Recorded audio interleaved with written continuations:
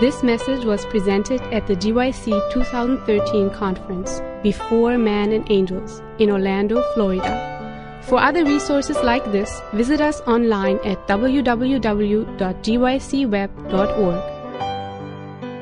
Good morning, GYC. What a privilege it is to be here with you, and what a wonderful choir and orchestra. Thank you so much for what you've done to bring us to the throne room of heaven through music. What a blessing. This is a wonderful conference, and I know that God has blessed the seminar speakers, the plenary speakers, and He's blessed you. And what a privilege it was yesterday to go out on the GYC outreach. Justin mentioned that, and let me tell you, it was a great privilege, and I think our experience was the same as just about everybody's experience. I'm going to be anxious to hear the numbers that are going to be coming back in as to how many contacts, how many great controversies they weren't sold, they were kind of donated sold, and how much money was raised for the SALT, the Service and Love Together project. Praise God that people in the Seventh-day Adventist Church are helping homeless people get back onto their feet, helping young children and young people in low-income areas learn how to navigate in life, and bringing people the precious Word of God. It was a great privilege for me to go door to door with Sarani. And let me tell you, she is a great colporteur, I could tell. We had a great time visiting in so many places. We probably visited at least 20 to 25 homes.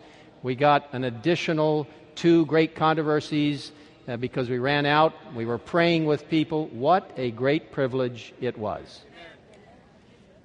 I want to thank Justin for his leadership in GYC.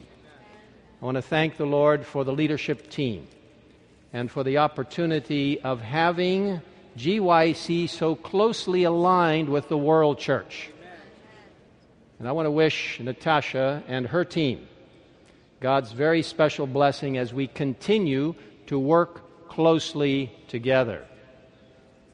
You know, it's important for youth ministries, for GYC, for all organizations to work together for the finishing of God's work.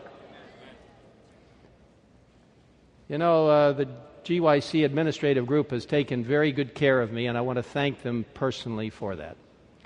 There is a special group of people who have helped me while I've been here, Aiko and Anko, so many others, Kurt and James and Joel and others. You know, it's a privilege to be surrounded by young people. I was very amazed at the title that Justin gave me, President of Young People. I want to tell you, that's a better title than even President of the General Conference. And I just praise the Lord for the opportunity of serving in any way possible.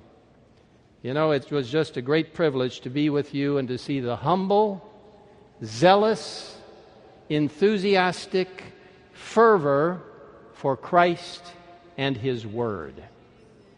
In fact, let's look at the Word of God. We're going to be doing quite a bit of that this morning as we progress through this sermon. 1 Corinthians chapter 4, verses 7 through 10. I invite you to take your Bibles, iPads, iPhones, whatever it is. For who makes you differ from another? And what do you have that you did not receive? Now, if you did indeed receive it, why do you boast as if you had not received it? You are already full. You are already rich. You have reigned as kings without us. And indeed, I could wish you did reign, that we also might reign with you.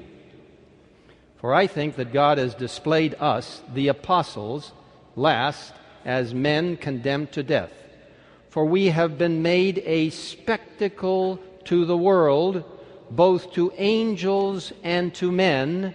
We are fools for Christ's sake, but you are wise in Christ. We are weak, but you are strong. You are distinguished, but we are dishonored. Now, Paul was concerned with the Corinthians' many internal church challenges that were influenced by pagan society.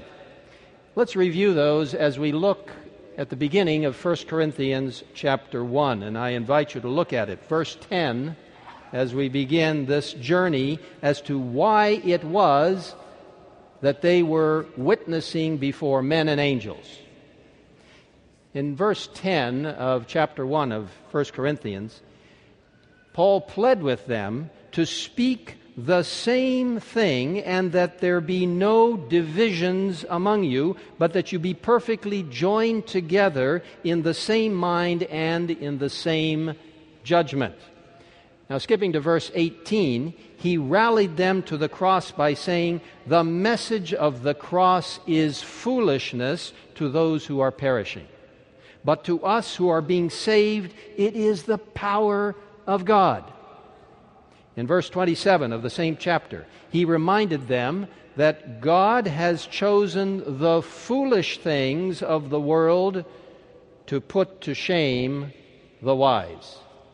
Verse 31 of the same chapter, he tried to bring them back to Christ Jesus by repeating the words of Jeremiah chapter 9, verses 23 and 24. He who glories, let him glory in the Lord. Now, moving to chapter 2, verse 2, he powerfully declares in these wonderful words the following: For I determined not to know anything among you except Jesus Christ and Him crucified. As you move to verse 5 of chapter 2, he admonished them not to put their faith in the wisdom of men, but rather in the power of God. You see, Paul yearned in his heart for the internal fighting and the self-centeredness to stop in Corinth. In chapter 3, he shared that although he planted the seed and Apollos watered it, it was God who gave the growth. I want to tell you, young people here at GYC and others who are watching, everything is dependent upon God. In verse 18, Paul says of chapter 3, let no man deceive himself. If anyone among you seems to be wise in this age, let him become a fool that he may become wise. Now, this leads to Paul's pleading in chapter 4 that we began just a few moments ago. To be fools for Christ's sake, understanding that we are a spectacle before angels and men, before the world, to be understood by all that we stand for Christ and for His truth, regardless of the circumstances. You know what powerful instruction from heaven for the Corinthians and for us today. We face a lot of situations where there is disputing and internal bickering. It takes away from our true mission. Now, I have no ultimate fear for the unity of the church as we proclaim the three angels' messages. The Bible and the spirit of prophecy show a united church in its mission at the end of the time.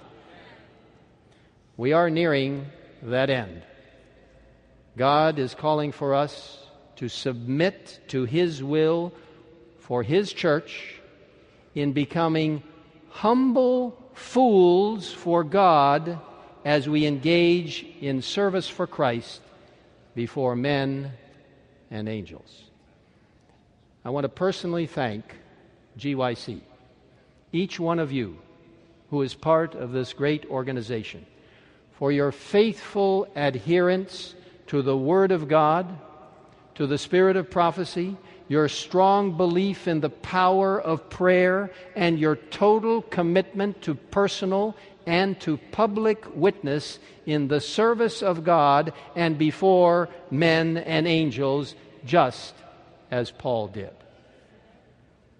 What a privilege to walk in the footsteps of Paul, figuratively as well as literally. A few years ago, I had the great privilege of participating in a wonderful international Bible conference organized by the General Conference's Biblical Research Institute. It took place in the country of Turkey.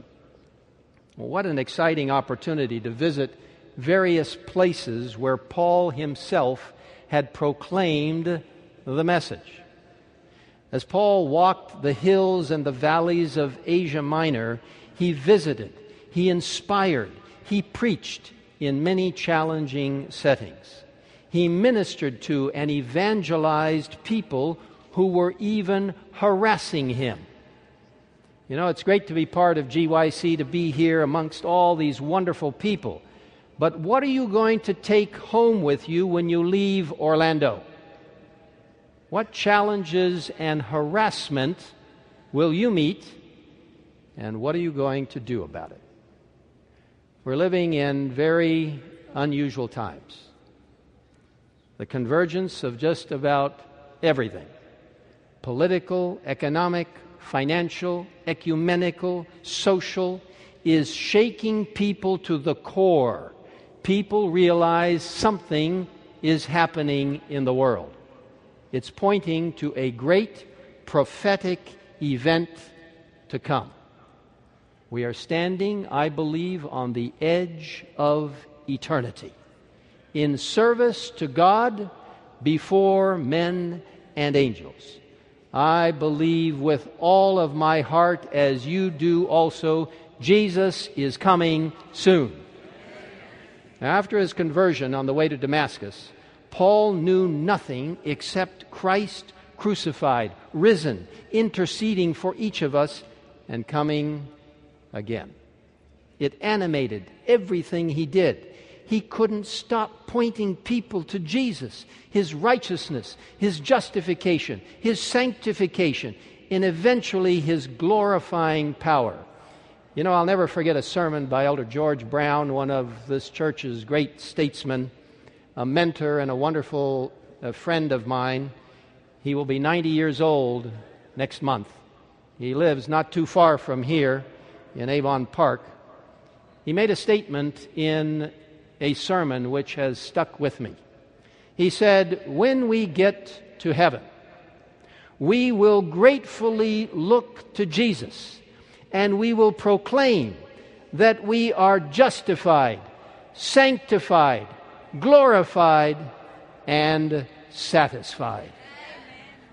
As you leave this GYC convention, proclaim this same precious Advent message of Paul, the message of the Advent hope in service to God before men and angels.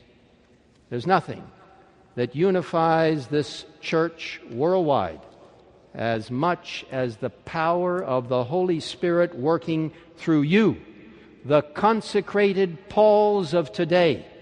The great truth that we hold dear as Seventh-day Adventists, this great Advent message, is the truth that unifies us in Jesus Christ through the power of the Holy Spirit. Yes, of course, we need to share truth in love, in an appropriate and compatible way with various cultures around the world. But remember, there is only one name given among men whereby we might be saved, and that is the name of Jesus Christ. Proclaim it in your local church through your service to God and before men and angels. Take your example from Paul, who left the shores of Asia Minor from Troas and traveled towards Greece. As we look at Acts chapter 17, and I invite you to turn to that chapter where we're going to focus quite a bit of attention, we can see how God used Paul on this journey. In verse 14, Paul is preaching in service to God before men and angels in Thessalonica. And because of unrest, he then had to go to Berea. Now, some of the Thessalonians followed him, and because of additional difficulty, certain church members sent Paul to Athens. When he arrived in Athens, he sent those who had accompanied him back to Berea to invite Timothy and Silas to join him. He found himself in Athens alone. Acts of the Apostles tells us on page 233 that he was oppressed by the feeling of solitude. Will you feel alone and abandoned in a few days?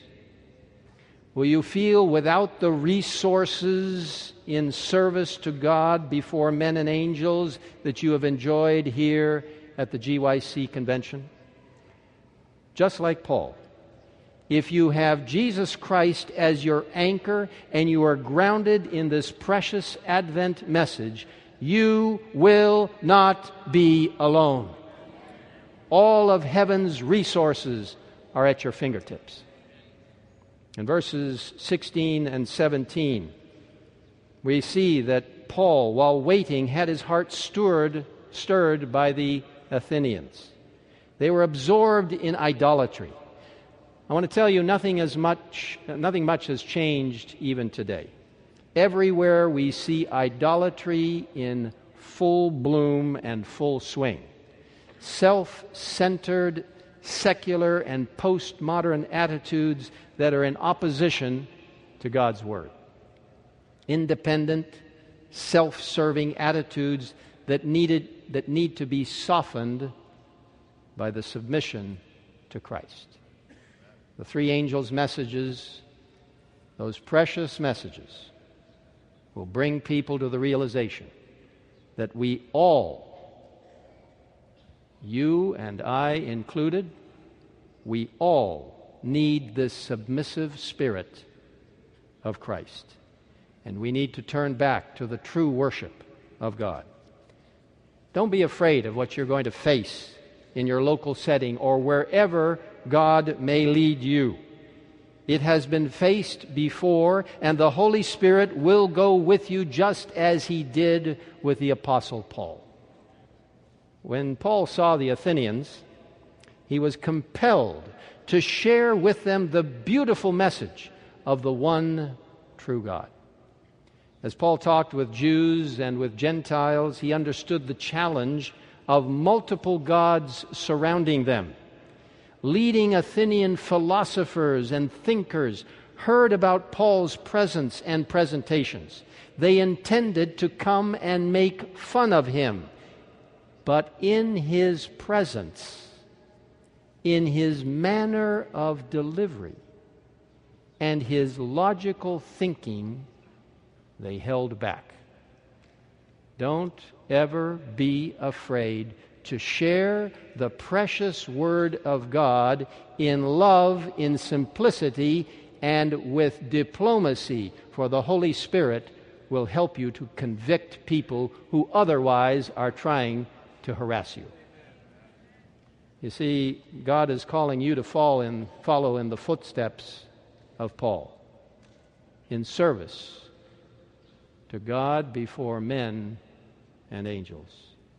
The intellectual capacity, the talent and skills represented by those in this room, this auditorium this morning is absolutely astounding. I want to thank God for what He does with the minds and the talents of Seventh-day Adventist young people who commit themselves in service to God before men and angels. Listen to what the Acts of Apostles, page 235, says. They, the philosophers, and all others who came in contact with him, soon saw that he had a store of knowledge even greater than their own. His intellectual power commanded the respect of the learned, while his earnest, logical reasoning and the power of his oratory held the attention of all in the audience. Then they took him to Mars Hill, the seat of polytheism and paganism, perhaps the equivalent of today's secularism, relativism, pluralism, and postmodernism. It was in that environment that Paul shared the message of the Advent hope with the Athenian elite, the artists, the poets, the philosophers, the scholars. God is calling you today, young people, in GYC and throughout this denomination. He is calling you today to meet not only the general population, but the elite of this world. Interact with the intellectual young people and the faculties of the campuses on which you reside and on which you study. You see, the General Conference has also recognized recently that this is so important. We are in the process of assigning a full-time associate in the Youth Ministries Department who will care for nothing else than public ministry to young people, public campus ministry. Young people at GYC, I want to tell you, shake the Mars Hills of today. God will empower you to share the full love of Christ in service to God before men and angels. In verse 22, Paul pointed out the great missing truth, a firm belief in the one true unknown God, whom Paul knew, Jesus Christ. Mars Hill represents today all the false theories and twisted truths that Satan has fabricated in contrast to the ennobling truths of the ruler of the universe. Mars Hill represents the efforts of Satan to bring confusion into society, culture, and especially into the Seventh-day Adventist Church. The challenge of today's world is represented by Mars Hill, a great controversy, a great battle. Nothing has changed since the beginning of sin. The Mars Hill mentality has invaded society and our own lives and our church. If not constantly leaning on Christ and His Word, we can be affected by it. And lifestyle, music, outreach approaches, views of the future, distorted views of the great controversy theme, and improper interpretations of the Bible and of the spirit of prophecy. It has affected the purity and simplicity of God's church and of personal religious experience.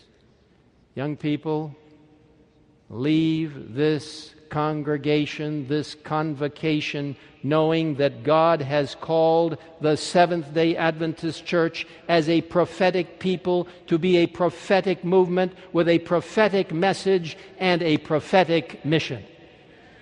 Let me identify 4 strong concerns for the church today that we need to approach with biblical understanding and with the grace of the Lord.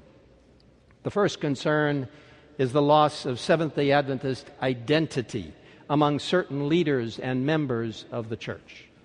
The Seventh-day Adventist Church is much more than just another denomination or church. It was born of God out of the disappointment of 1844 according to Revelation chapter 10. He providentially raised up a divine movement of destiny to impact the world. According to Revelation 12:17, God's last day people would be characterized by keeping God's commandments and having the testimony of Jesus, which the angel identifies in Revelation 19 verse 10 as the gift of prophecy or the spirit of prophecy.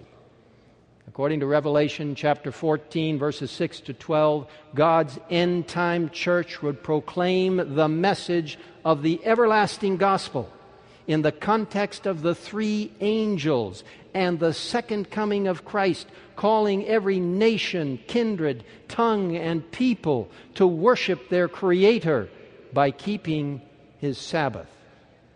There is no other religious movement on this planet that fits this pattern.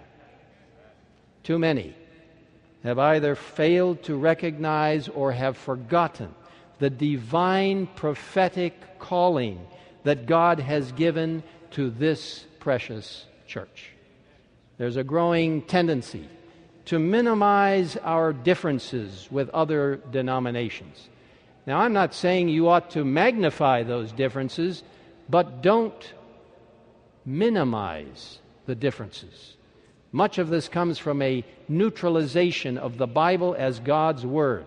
We must base our beliefs on the Word of God using the historical, biblical, or historical, grammatical method of studying the Bible, and approaching our prophetic understanding from a historicist perspective. God's Word must be foundational to our belief, our faith, and our practical living that strongly establishes our identity as Seventh-day Adventists. The lack of identity has even led some to doubt the literal seven-day creation week, to deny a worldwide flood, and to reduce the Sabbath to merely a rest from stress rather than a last-day sign of God's people. There are some who would like to reinterpret the prophecies of Daniel and Revelation to fit a more contemporary mold. They see the historic interpretation of prophecy as a relic of the 19th century thinking. But I want to tell you, my young friends and others, it is as current as today's news because it is from God Himself. We have a life and death message to present to the world. Seventh-day Adventists have been raised like Noah to prepare the world for its final hours. I am absolutely confident that, guided by Jesus and faithful to our prophetic heritage, this movement will triumph. I appeal to you, young people, I appeal to you with all my heart. Be faithful to the call God has given you as Seventh-day Adventist young people. Embrace this message in its fullness. Be filled with the Holy Spirit as you share it with the world. The second concern is growing worldliness in many churches and in our own lives. Jesus stated it well when He prayed in John 17, verse 17. I do not pray that you should take them out of the world, but that you should keep them from the evil.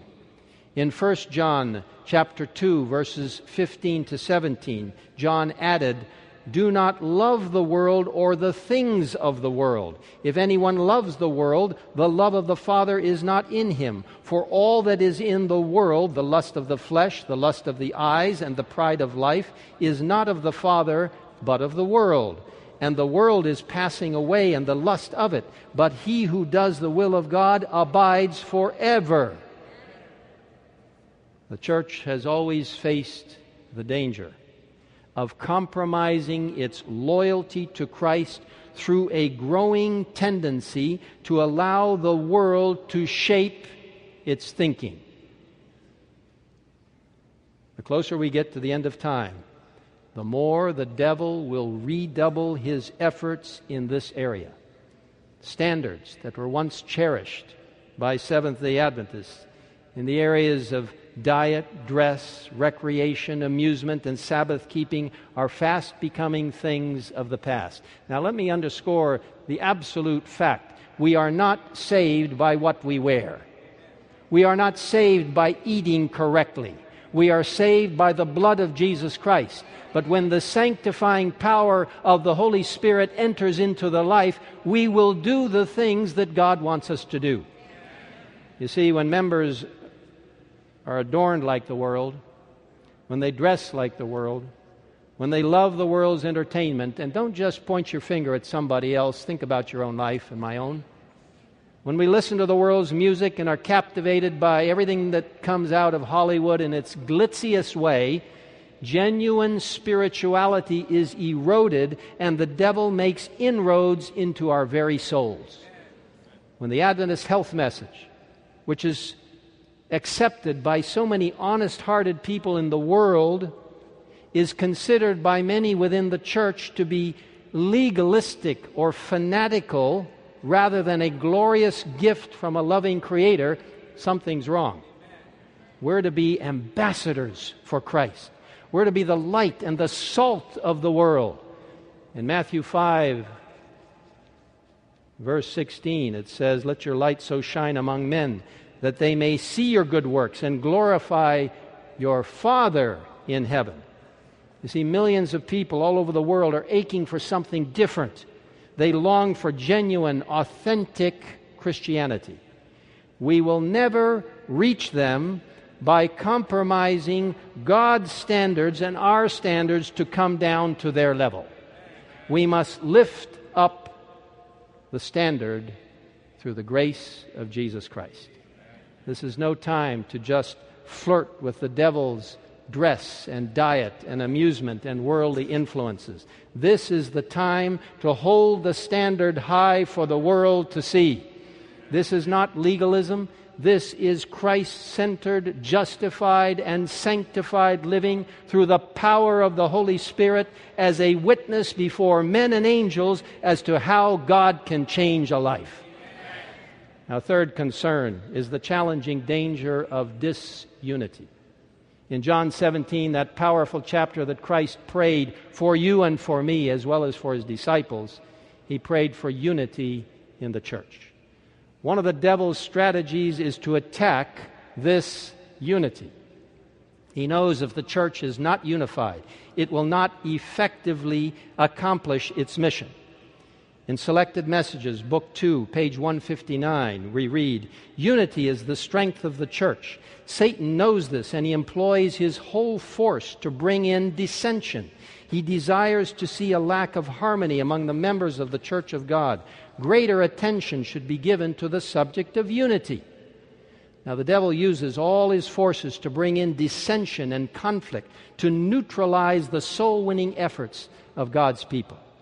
Now is the time for administrators, pastors, teachers, young people, and all members to unite under the banner of Christ's truth in preaching the message to the world.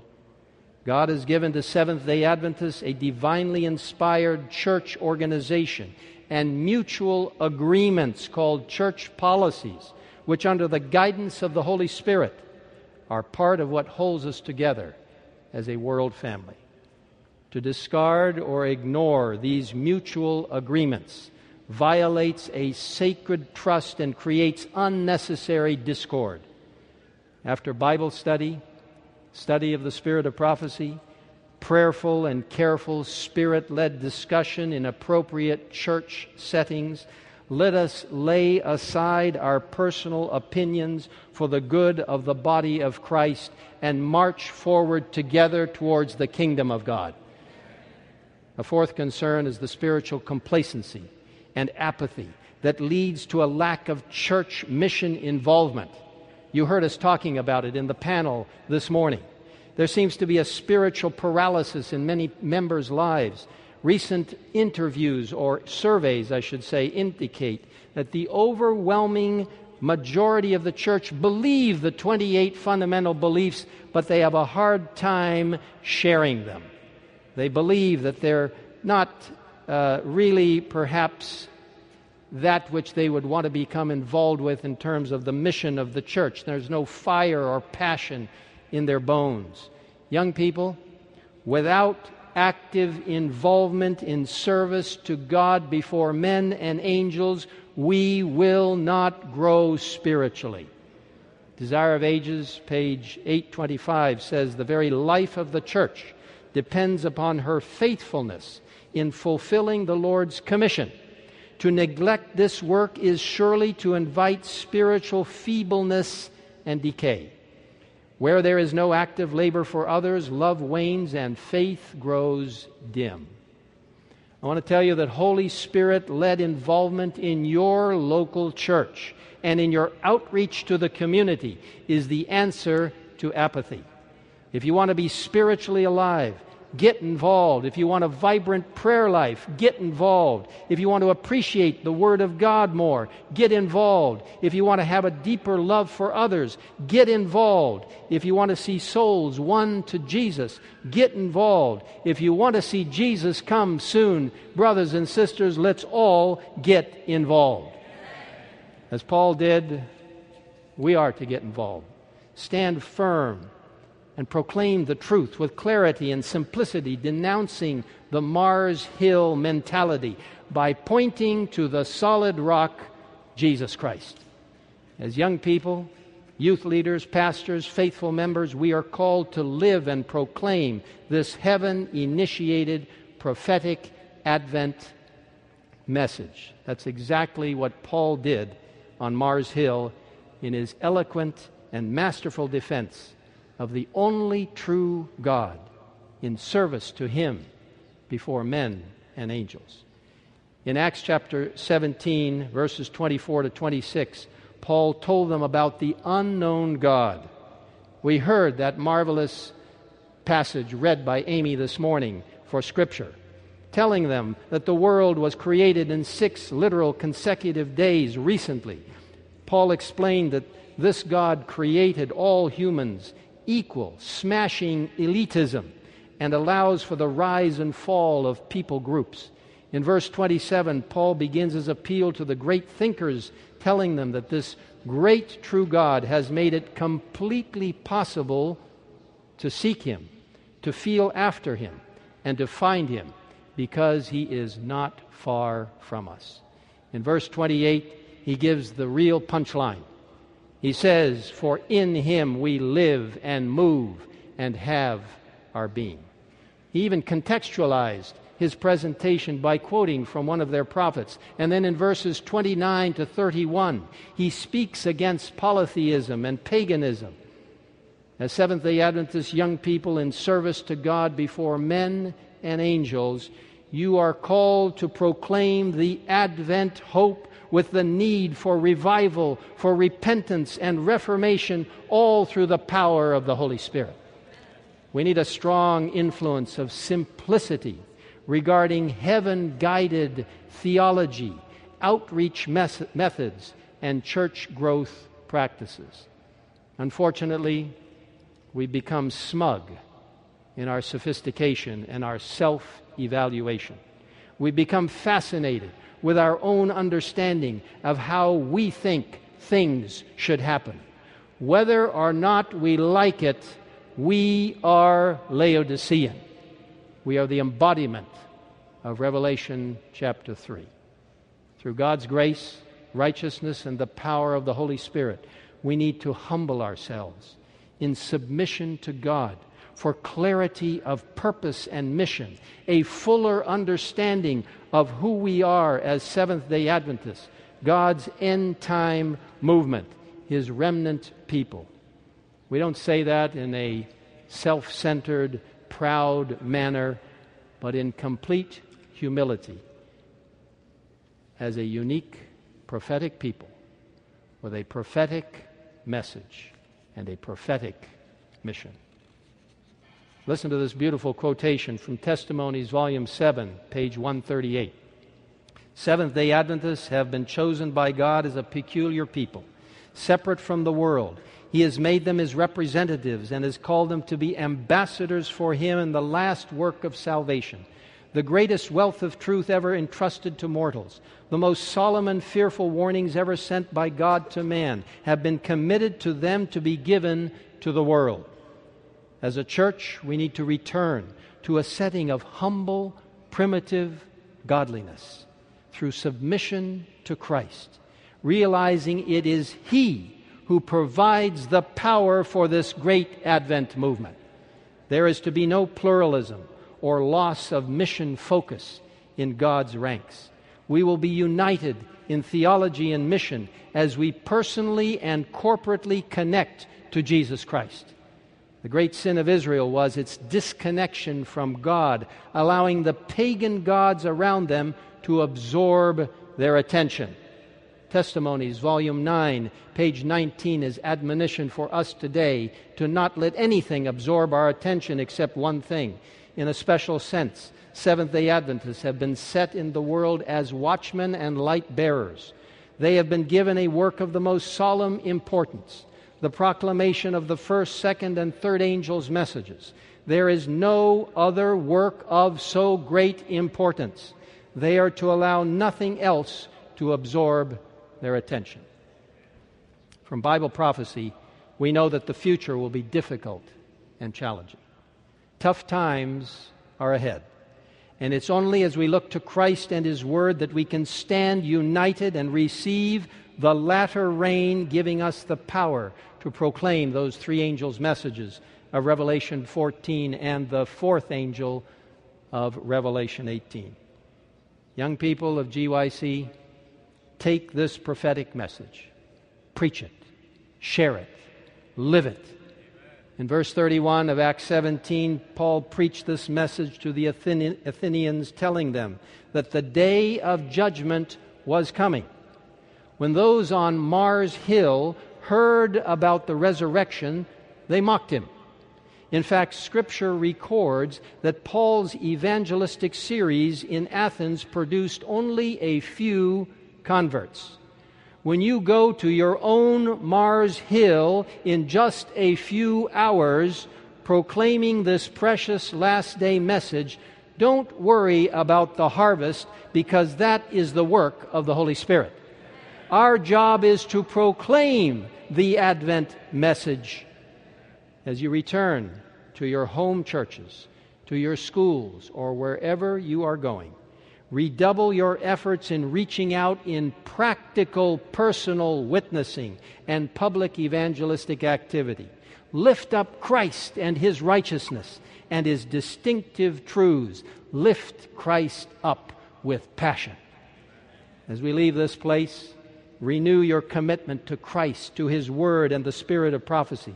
Walk in Paul's footsteps. Stand for truth and combat the Mars Hill mentality. Preach the Word in season and out of season. In fact, Education, page 57, takes on new significance when we understand this.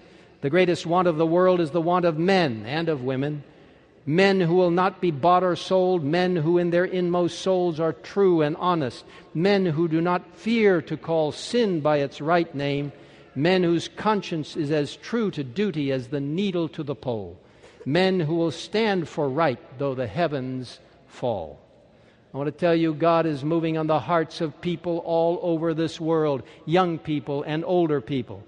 I think about Tatiana, an educated attorney and the vice mayor of a capital city in a Central Asian country, a predominantly Muslim country. Part of her responsibilities were to care for the acquisition of certain items that people needed in construction. One day, a pastor came to her office asking for permission to buy some bricks. As he came to that office, he humbly made his request, and Tatiana, knowing nothing about what this individual was doing, said, "Come back in 3 days." The pastor came back in 3 days, recognizing that he needed in every way to be courteous and kind and respectful.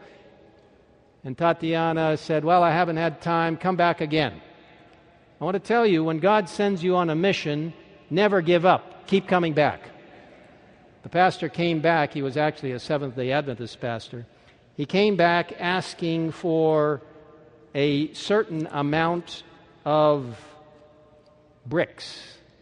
Tatiana was frustrated, said, "I know where you can get some bricks. Let me sign the papers, move out of this office, get on your way." The pastor went and obtained the bricks. Quite some time later, Tatiana's 17-year-old son. Never minimize the power of a young person. There are probably some here who are 17 years old. Her 17-year-old son came to her and said, "Mother, my birthday is coming up. I want you to go with me somewhere. I want you to spend the day with me."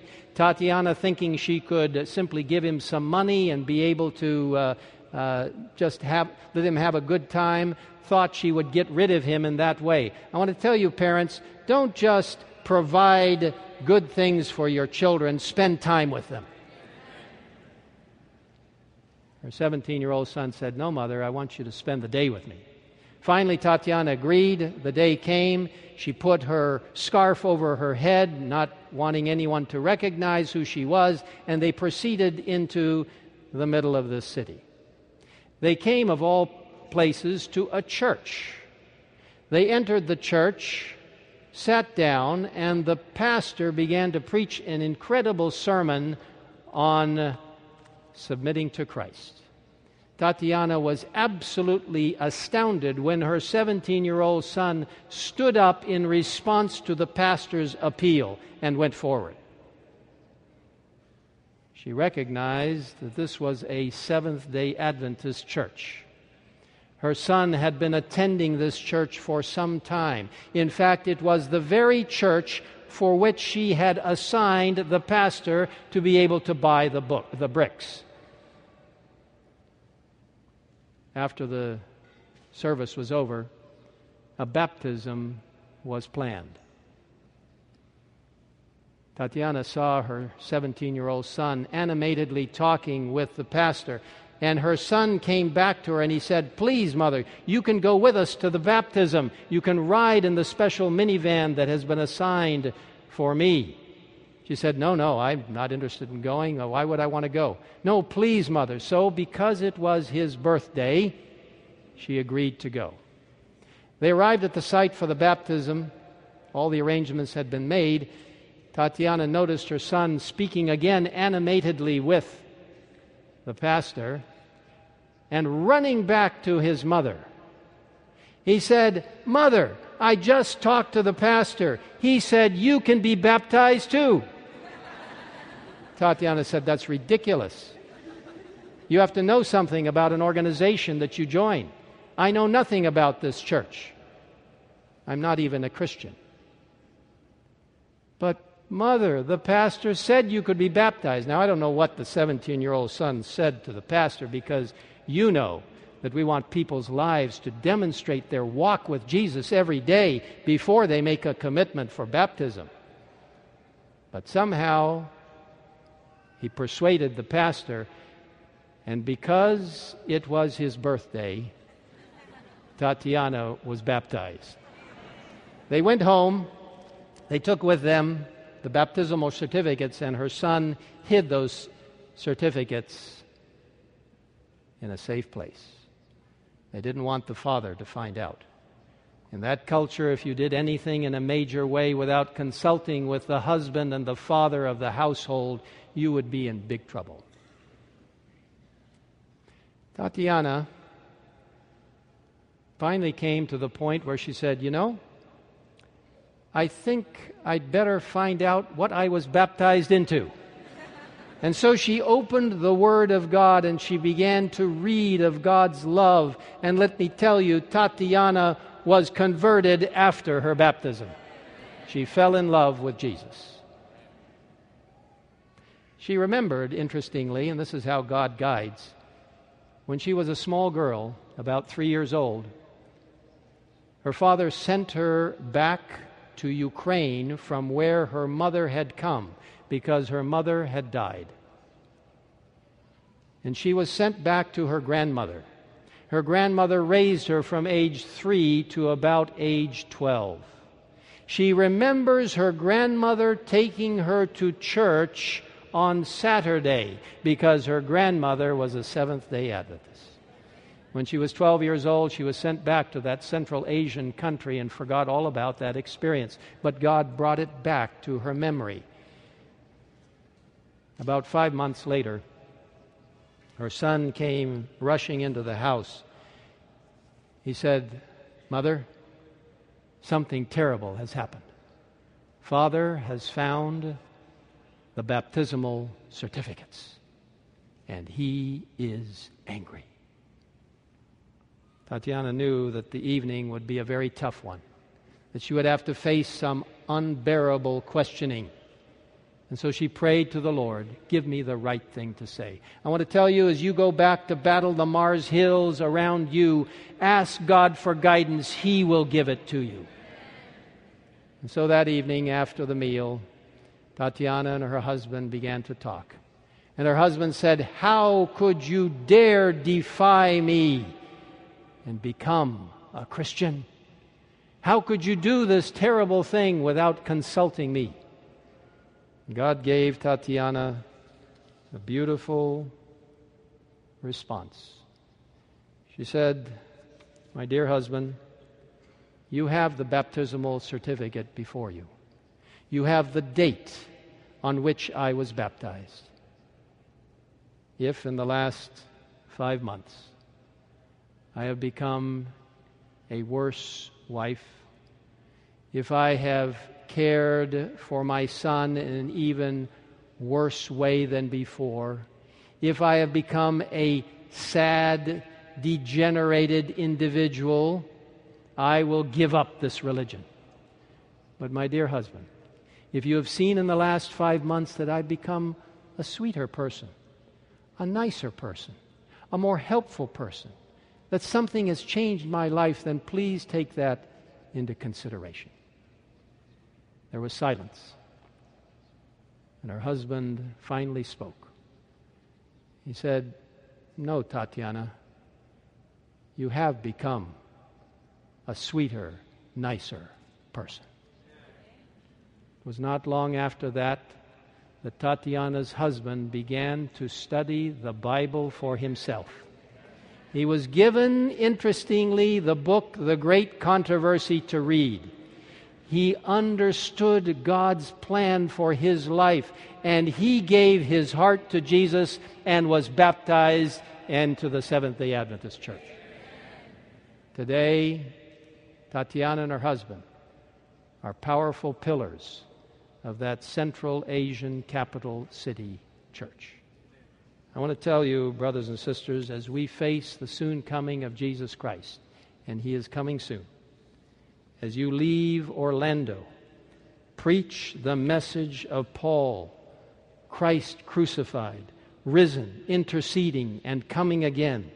In whatever Mars Hill setting you find yourself, God will encourage and stand by you. As you face the greatest test ahead in the Seventh-day Adventist Church, within the Great Controversy theme, will you submit today to the King of the universe and our coming Lord? Are you ready for God's great mission? Are you ready to do whatever it takes to proclaim God's last day message as you focus on mission to the cities and rural areas as well? Are you ready to participate in medical missionary work, comprehensive health ministry? Are you willing to help people to live life to the fullest, both now and for eternity? Will you plead with the Lord for revival and reformation and for the latter reign of the Holy Spirit as we proclaim Bible truth? Are you willing to march forward in service to God before men and angels? If you accept this challenge, would you quietly join me in standing to your feet?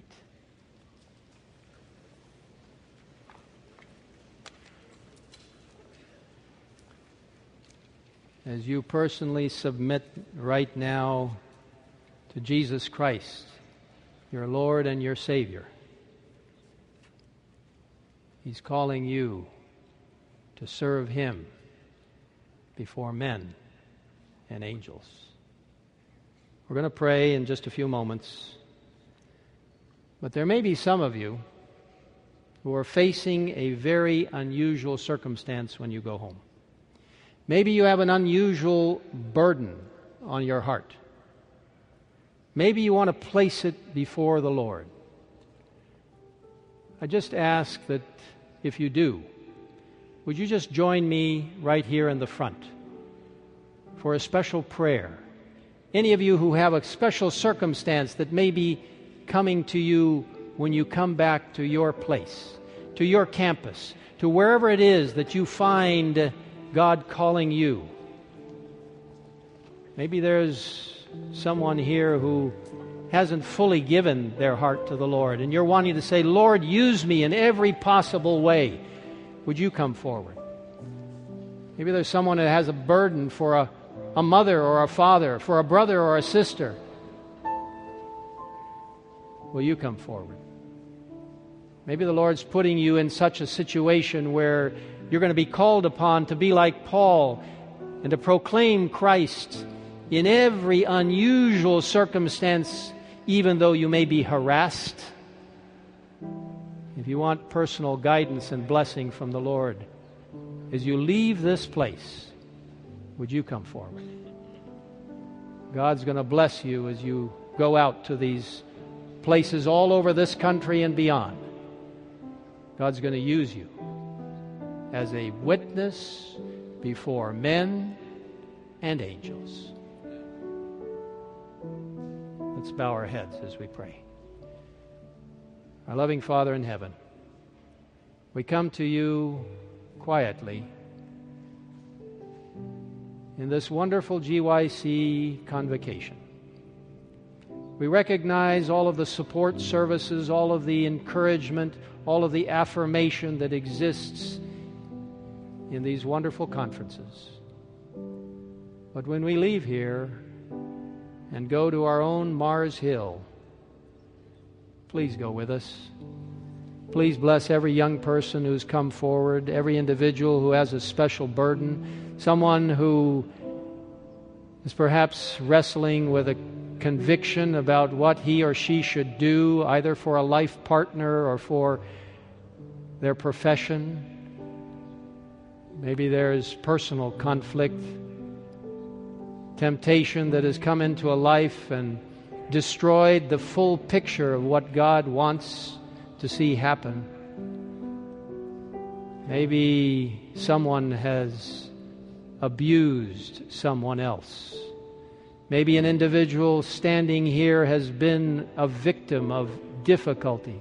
Lord, help that individual to feel and to know that you love them unconditionally, that you want to give them the power to become the mightiest voice for you.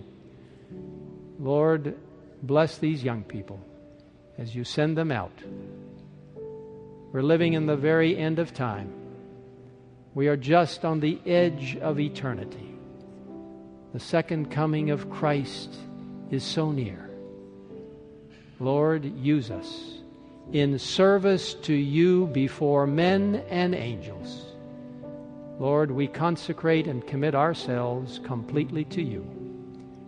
Thank you for hearing us in this prayer, and thank you for sending us from this place filled with the power that you invested in Paul and in others to proclaim the one true God, the one in whom we live and move, Jesus Christ our Lord. Thank you for hearing us, and bless this GYC convention and each one here in the powerful and wonderful name of our Lord and Savior, our coming King, our High Priest, and our best friend, Jesus Christ. Amen.